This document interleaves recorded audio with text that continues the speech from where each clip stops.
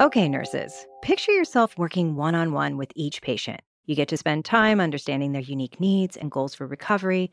No more rushing from one overwhelming situation to the next. Instead, you dedicate your time to personalized care. Isn't that why we all stepped into healthcare in the first place? If this sounds like something you might be interested in, CenterWell Home Health is looking for committed individuals like you. They offer competitive pay, numerous career growth opportunities, and get this, employee benefits kick in from day one. And yes, they also understand your need for a work-life balance. CenterWell has locations all over, so there's a good chance you'll find an opportunity right near you. So, switch to a career where you can provide the care you always wanted to. Visit centerwellcareers.com/nurse to search for jobs near you.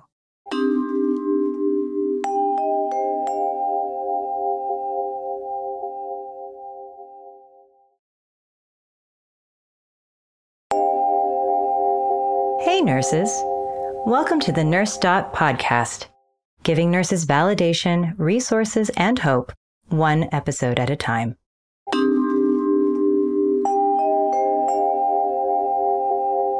Today on NurseDot podcast, you get that relationship, and it's a binding situation, especially for somebody with cancer. It's binding for us, and it makes us feel secure and like we care and we matter. Welcome to part one of a very special two-part series. Joining us today is a touching trio. Cosmo, a man who has been fighting multiple myeloma for 16 years, his wife and caregiver, Barbara, and his longtime nurse and friend, Stacy. Their journey narrates a tale of resilience, care, love, and friendship. As they reminisce about their shared experiences, they shed light on the immense power of human connection in healthcare, revealing how connections can transcend beyond the confines of a hospital room and deeply touch lives. I'm your host, Kara Lunsford, registered nurse and VP of Community at Nurse.com.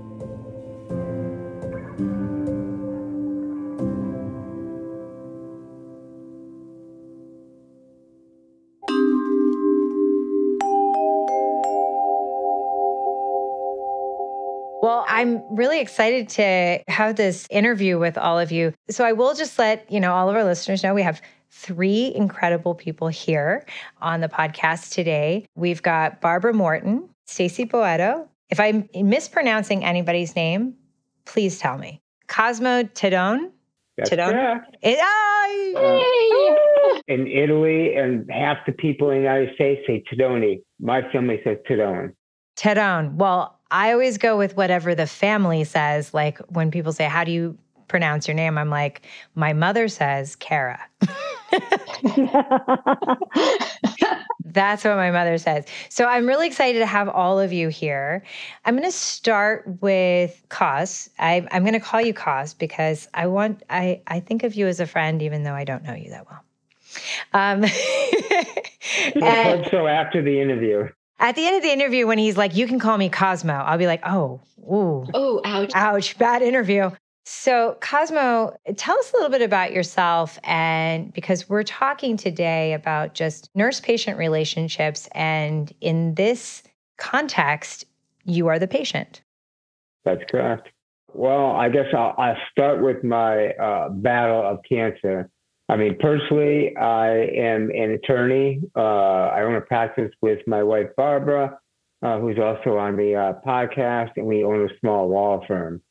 About 16 years ago, I got diagnosed with multiple myeloma, which was a shocking experience just to get diagnosed. And I can remember when I was first tested, I had a lot of pain in my back. And I wanted to get an MRI, but the doctors would not approve it. When they finally approved it, they noticed that something was there. My one general practitioner said it was bone cancer. And as I learned later, there's no way he can define what I have until they do a PET scan and those other things. It scared the crap out of me. I went on the internet, said I had less than a year to live because it metastasized. So I found a great doctor locally who did not really focus on multiple myeloma at all, Dr. Gustafson. And she referred me to Northwestern. And when they took the biopsy and we had great surgeons, they said it could either be a plasmacytoma or it could be multiple myeloma. The good news, if it was plasmacytoma, It would just be one spot, radiation, I'd be done. So I remember once I got the biopsy and they said it was cancer, I went downtown and I had a consultation with an oncologist. And she says, I got some good news and some bad news for you. I'm like, okay, I'm thinking good news, it's plasmacytoma. So she goes, you have multiple myeloma and you got 5+ years to live. From then on, I shut down. I don't remember what else she said. I do remember me saying, excuse my French, what the fuck is the good news? And I remember by the time that I got out to the car, I just broke down crying. So once I got the grasp of that, then it had to be, okay, what kind of treatment am I going to get? So for 16 years, I've had 5 stem cell transplants, a CAR T transplant. I've had a immunotherapy, which was a week in the hospital to get used to that. I've had a right shoulder reverse replacement, and I fractured my humerus, so I got a bone, pins, and screws. So about a couple of years ago, they said basically there's no more treatment that they know to give me. The cancer is getting out of control. It was in my spine, my liver, my scapula. It was in my skull. So it was very, traumatic for me knowing, okay, this could be the end. But of course, technology advances and they always find something. And I'm on immunotherapy that seemed to help me greatly. But through this whole process, I would have made it through without my connections with my nurses and my doctors, like Stacy, who was one of my first oncology nurses. We ended up becoming friends, and now we're actually close friends. We live a mile away, and there's a lot of stuff we do together, but she's helped me through that process. So that's kind of where I am at today in my cancer journey. Well, first off, so happy that you're still here with us. I Thank mean, you. what a long, long journey. And really a testament to you as a human being, your will to live and your tenacity, and clearly the support systems that you have around you, which probably really lend themselves to. And let me say, you don't really know what a caregiver is going through, because I know my journey is, okay, I've got to fight. My wife, without her, I would not have made it through that. But a story that I remember is that I would break down emotionally. I tried to hide it. She would always be strong in front of me. But one night I heard her go into the other room and start crying. And she didn't know that I knew that, but she is my everything. So she's gotten me through a lot of these experiences. So speaking of your incredibly strong wife, who is here with us, Barbara, how has this been for you being on this journey? And also, did you have any experience prior to this ever having to do any kind of caretaking or anything to that extent? So tell us just like a little bit about yourself, because Barbara, you're more than a wife, you're more than a caretaker. You are a human with your own dreams and aspirations and talents. So just tell us a little bit about yourself and then just kind of your experience. Well, Cosmo and I met in law school. He came from Connecticut. I came from Colorado. We ended up in Illinois. As far as caregiving, I never thought of myself as a caregiver, but I learned a lot of it from my dad, because my dad took care of my mom all the way until her passing. So I kind of learned it by watching. And at the end of the day, it's his journey, and I'm there to support that journey. Certainly, I'm sitting there thinking, listening to his story, it's been 16 years. What he doesn't tell you is we had gotten married that year. So here we are, we just newly married, and within a couple of months, he's diagnosed with cancer. That's not something you think that you're going to have the first year of your marriage. You're thinking that's 20, 30 years down the road. It's something that you're going to learn. I have seen so much in the 16 years since his diagnosis. I've done more things than I ever thought I would have the capacity to do, and certainly wouldn't want to have to do, but I had to.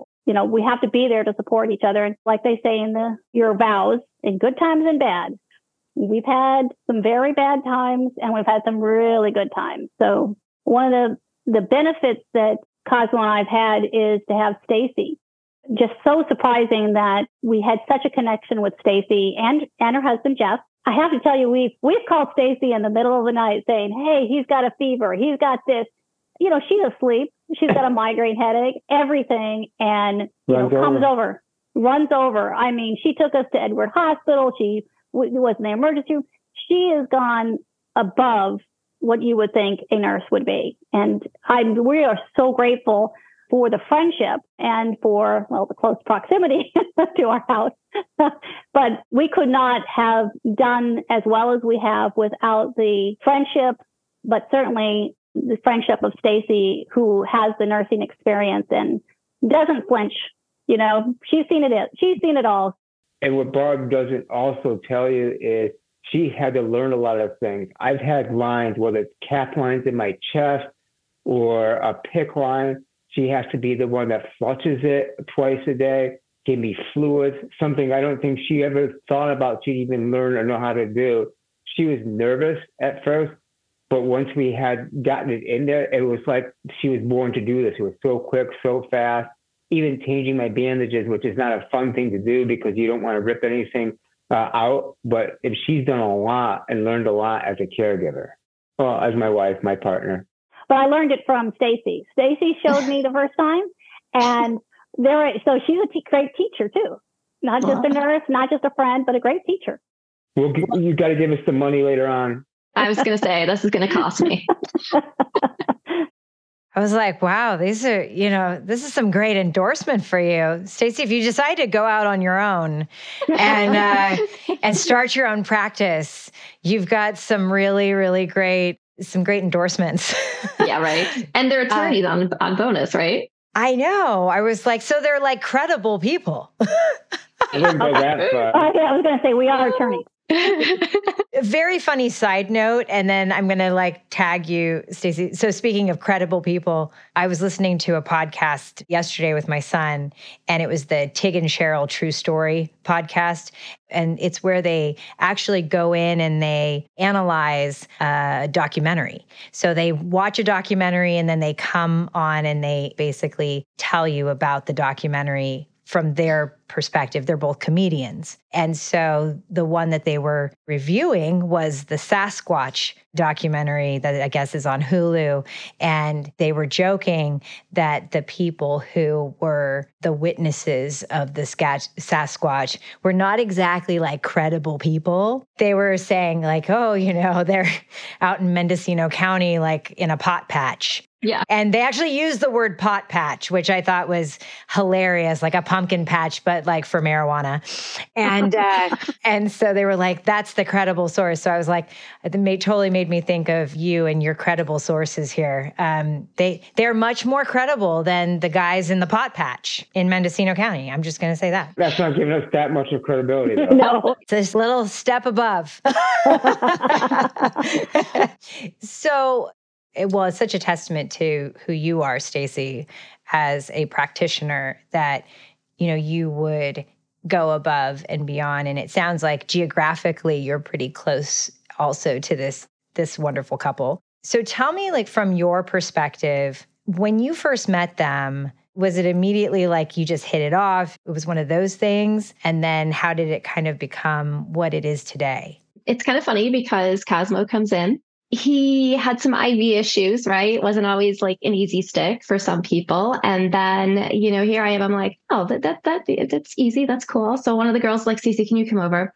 Now, Cosmo, I love him, but he knows I could say this, and Barb knows I could say this, but Cosmo was deemed as a little bit difficult to deal with, in our facility. But, and why was that, Stace? Because they took more than 2 picks on me. So that was not fun. No, and Cosmo is very much an advocate. And when there's something going on, he's like, okay, well, what's going on? What are my numbers? He would come in, get his port flushed, whatever, and we would draw labs.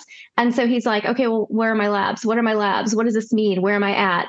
So as a patient, you have a right to know. It's not like I'm going to draw your labs. It's a secret. I can't tell you. It seems like that kind of is a thing in healthcare, right? And so Cosmo, like he said, he was a little bit of, some of the people had a little bit harder times with it. So the first time was one of the girls sitting next to me is, we're in this big infusion suite, right? And so we have our desks and we have our little pods. So there's 4 chairs for all of us to do our infusions. And we're all in this big room that my desk is facing this way. So I can see all of this if somebody else's patients have, an issue, and this person's facing this way. So they could see this, and, this one's facing this way. So we can all keep our eyes on people's patients because sometimes we have our backs. We're taking care of somebody across.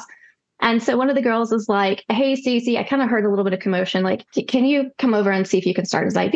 I said, sure. And she pulls me off to the side and says, I'm so sorry, but like, I can't get it. And he's really frustrated with me. I was like, no worries. So I just come over, I introduce myself, and Cosmo's a little bit kind of like, is she going to be sticking me all the time, this and that, and how long is it going to take her? And basically he's like, do you know what you're doing? And I was like, I'm going to see if I can wing it, and he's kind of like, and I'm just trying to get some humor, like first time, whatever. But so I get it in and he's like, you got it? And I go, yeah. He goes, but does it work? Yes. I don't remember any of this, probably because they gave me IV Benadryl. Well, that was before. But yeah, he was like, is it going to work? I was like, yeah. Cosmo, you have to have an IV before you can get IV Benadryl. I'm just going to call you out on that right off the bat. I know, yeah. First IV, then IV Benadryl. When you're on the IV Benadryl, you can't remember which was which. No. And so just from there, he says, can she start my IV from now on? I was like, I'll start it. I'll be here. I'm here usually. Like, yeah, sure. And the other nurse is like, he's yours now. I was like, okay, cool. And then at some point it was funny because I knew that he was an attorney, but I didn't know every little aspect of it. And then all of a sudden I start giving him his medications, all that kind of stuff, waiting for his chemo to be mixed and all that in the pharmacy. And next thing you know, I see, here's this little girl comes in, big stack of manila envelopes. And here I am, mama nurse. And then he's, got some Benadryl. And I'm thinking, what in the actual hell is this lady doing? Comes over, brings him this big old stack, and they're talking this and that. I'm watching, and I was like, is that your secretary? He goes, that's my wife. And I was like, oh, that's not going to be good. Okay, what are we doing? And he's like, oh, she's bringing me all this stuff for, court documents and some other things that I just want to sit and look over, and I was like, okay, you really shouldn't be doing anything right now. Just sit back and relax. And he's like, I can't. I was like, you need to learn to sit back and relax. So it was just kind of from that moment, it's like, when people are a little crabby and cranky, I always take the back stance and it's like, okay, they don't feel good. They're in my home now and they feel like this is not their home and they don't have control. And I don't like for people to feel like that. So I try to let them have as much control as they can. Obviously, you understand. And so I think Cosmo and I just kind of jived with that is I understood he didn't feel good. And I understood he wanted answers, especially with his diagnosis. I would too. And if this were my family member, my friend, I would also want them to have those answers, to know where we're going and what we're doing.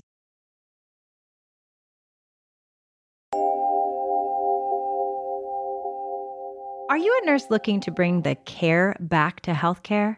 Centerwell Home Health might be just the place for you. Centerwell offers you the opportunity to provide the personalized, one-on-one care you've always envisioned, right in the comfort of the patient's home. Plus, Centerwell is deeply committed to maintaining your work-life balance, so you can finally make it to your kid's soccer game or that mid-morning yoga class. With locations stretching across the U.S., your perfect opportunity could be just around the corner. Visit CenterwellCareers.com/nurse today and start making a difference where it matters most, at home.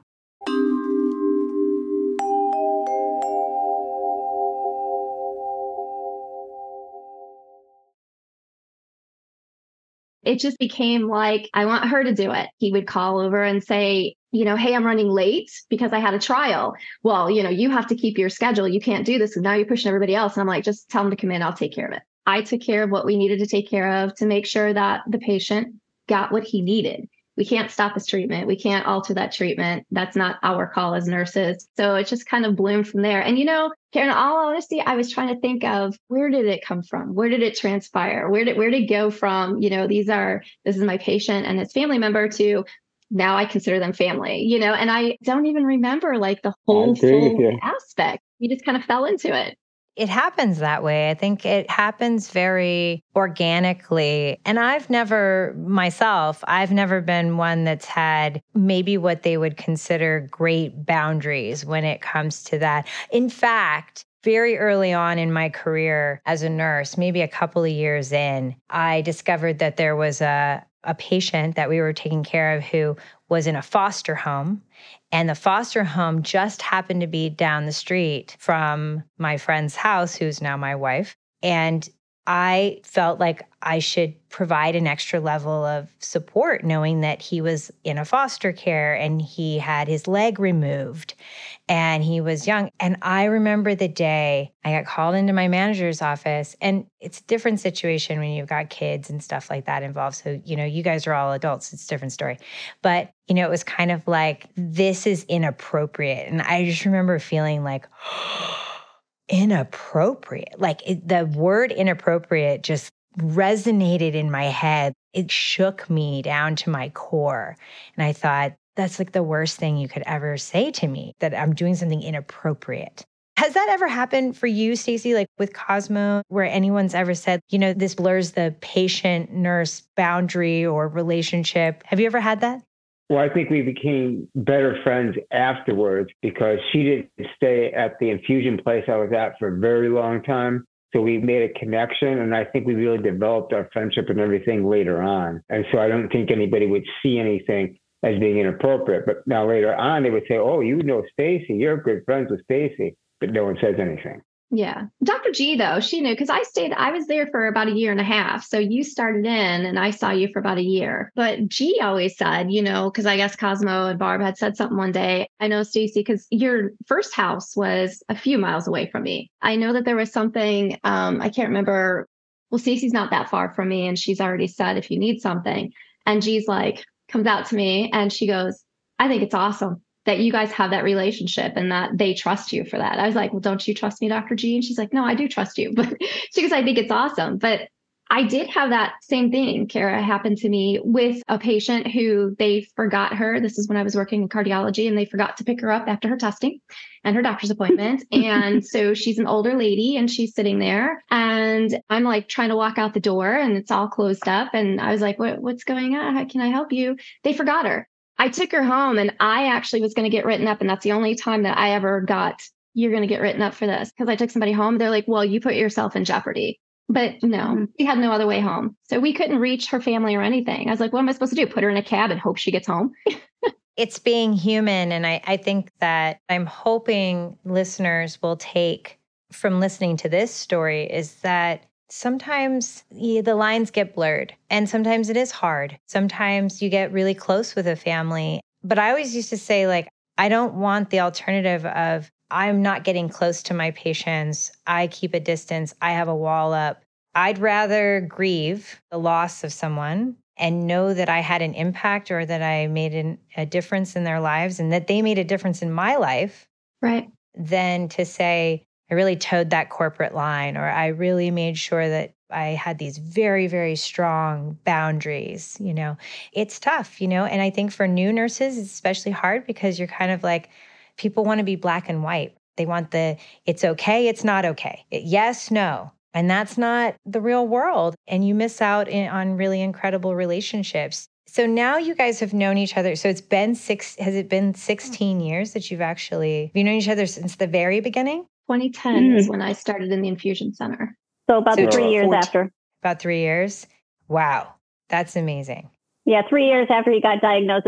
So you've been with us for 13 of the 16. Yeah.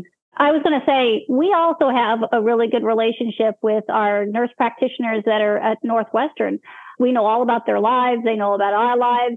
We know when they're not there. Amanda's not there. Before it was Kelly, it was just like somebody had dropped the ball, oh, I don't want to go through the whole story of everything I've been through. You get that relationship and it's a binding situation, especially for somebody with cancer. It's binding for us and it makes us feel secure and like we care and we matter. And when talking about these relationships, I think back on my 16 years and it's been my journey, no better, no worse than anybody else's.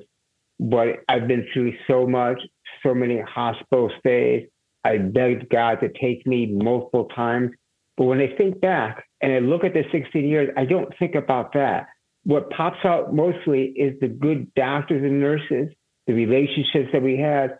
And unfortunately, even some of the bad ones pop out. I remember trying to get an IV one time, 7 times.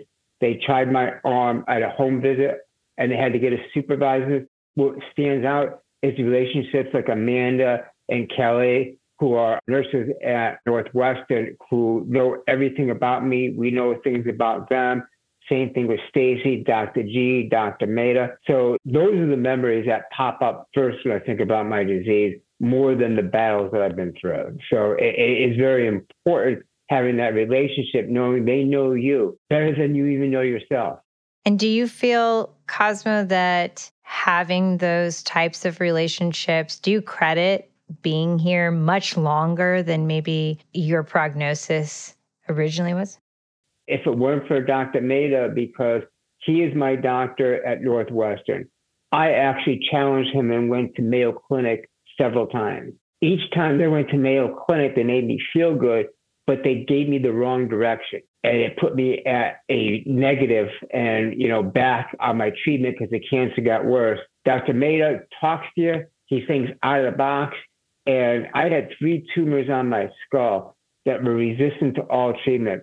Out of the blue, he took me off the 2 chemos, put me on a chemo that I've never tried that's been out there more than these others, and it reduced the cancer load significantly and got me ready for the immunotherapy. Without my team, the people in place here, I guarantee I would not be here today. And also my support, which is my wife.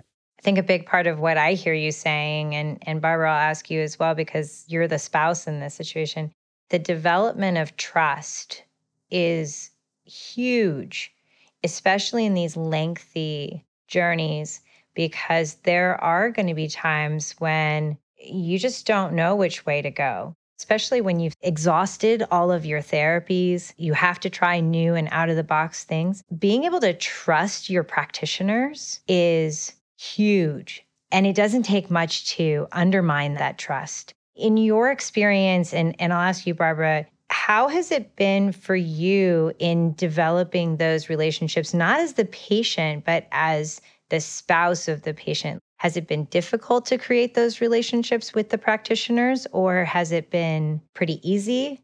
Well, let me say one thing before Barb starts. She's also my advocate. She goes on to all these seminars for my disease. She looks up the new type of treatments, bring those forward to our doctor who may not even know about those. So she's proactive in that aspect too. Has that been well received, Barbara? Because sometimes it's not. Sometimes it's not, but the team that we have around us now is well received. And as far as I'm concerned, it's Cosmo's life. It's his decision, but we got to give him every opportunity, every avenue to go down. And if they aren't willing to do it, then I don't want them involved. And that's usually always my first thing is I'm here as an advocate for Cosmo. And if he doesn't want something, then we're not going to do it. But we're going to make sure that he has the full knowledge of it. And trust me, he's said to me more than enough times, I don't want to live anymore. I want to call it ends. And I'm like, well, that's your choice, but I don't think it's time. So buck up. Let's find something and do something new.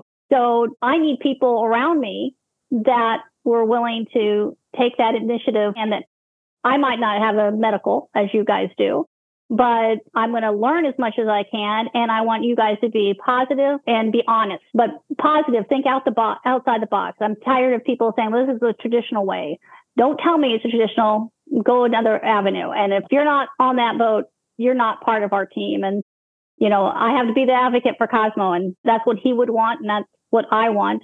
And the people that are around us today, Stacy, Dr. G, Dr. Maida, Amanda, Kelly, all them are because they admire the fact that I question it and Cosmo questions it and does think outside the box. Stacy, do you ever have to jump in, or do you feel like you have to jump in sometimes where you're the friend, but you were also the nurse, and now you feel like, okay, he's being seen by a different set of practitioners? It's tough sometimes because you're trying to navigate something that can be a territory that sometimes they don't want you treading in. I was trying to think of like a word. I'm like, possessive is exactly the right word for that. And I've had this experience too as a nurse where I'm a nurse. You don't work here. You don't know this. All right, well, so how has that been for you as the friend who has also been the nurse who has all this historical information about him? A perfect example, Barb will say, it was on Easter a couple years ago. Cosmo was not doing really well, and it was a rainy night. It was in the evening, and we get a phone call. I need you over here. And it's a panicked Barb, and Barb has never panicked. And so immediately my spidey senses went up. And she's like, Cece, I don't know what to do. I don't know what to do. And I've tried everything and I don't know what to do. And I was like, I'll be right there. And my husband's like, I'm running around the house at that point because I have my PJs on, and I'm trying to put socks on and it's pouring down and I'm just trying to get everything. And I'm on the phone. I'm like, stay there. I'm coming, this and that. And Just kind of looks at me and I was like, I got to go to Cosmo and Barb's really quick. And he's like, I'll be right there. I'll get the car ready, get your stuff. Let's go. So we jumped over there. I was up there for a while. And then finally I said, you know what? It's time for us to go to the hospital. Not that he wanted to, but he was that sick to where I said, it's time for us to take him. Well, before we went to the hospital, I was having uncontrollable shakes, and it's COVID, so we don't know what's going on. Right. And then I had the worst migraine headache in my life, and we found out eventually that it was an infection in the PICC line. But she did everything to calm me down. She got me something for the migraine headache, thank God, because it was just getting bad. And then she took control, and we just let her do her thing. Yeah. You can finish your story. Sorry, I didn't mean to interrupt. No, you're fine. No. That's exactly what Kara wants to hear, like the interaction and that and how we are. But he was sick and Barb usually is very well composed. And I knew that she was like, I don't know what to do. And she didn't want to see him like that. And so, I sat with her, I sat with him. She was right there by us the whole time. She doesn't leave. And we get in the car, we're taking him and it's COVID. So only one person is allowed to come in. Barb says, Stacey, you go. I said, I'm sorry, what? She wanted me to go sit in the emergency room with him. She said, you know everything. I want you to just go in there, get the information, tell them what they need to know about him. You relay it back. You just go with him. I said, but Barbara, she's like, just go in with him. I would rather you go. I was like, okay. So, to have that trust, there is that thing. And there'll be like times that, Barb will be like, yeah, I don't think, we don't want to do that. I don't think that's going to work. I make a suggestion or say something, and we got to look at it as like she says. And that's one thing I always respect about Barb. She's like, this is his journey.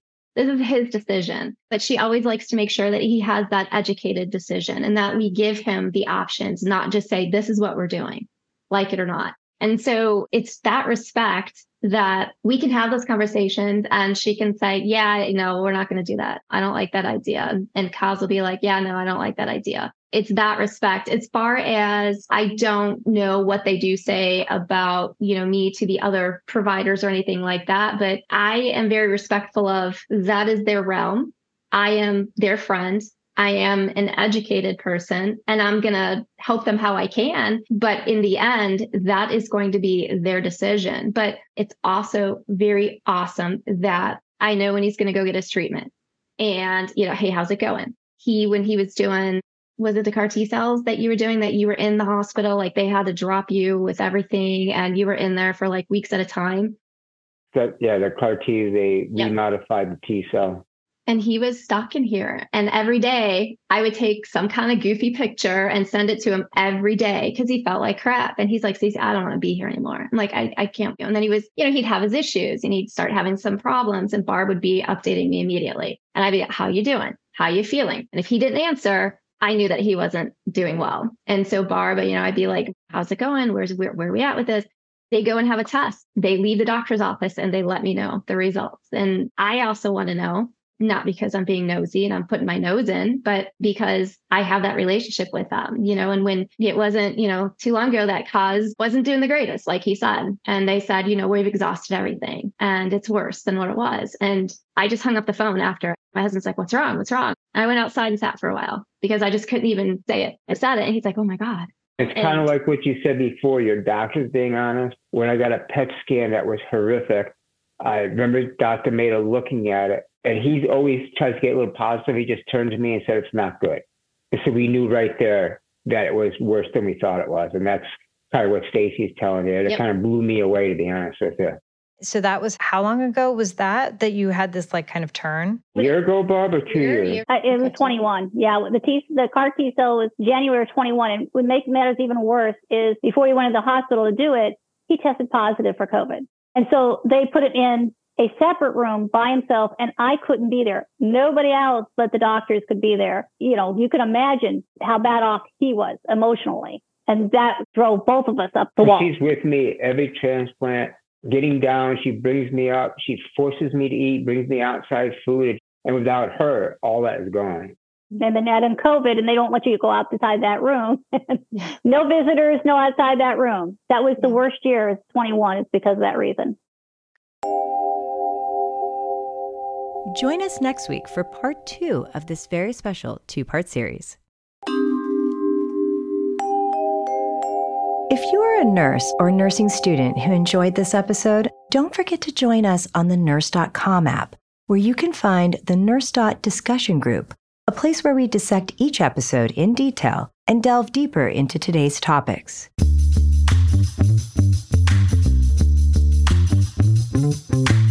NurseDot is a NurseDot.com original podcast series. Production, music, and sound editing by Dawn Lunsford. Production coordination by Rhea Wade. Additional editing by John Wells. Thank you to all the listeners for tuning in to the NurseDot podcast. Until next time, keep spreading the love and the care.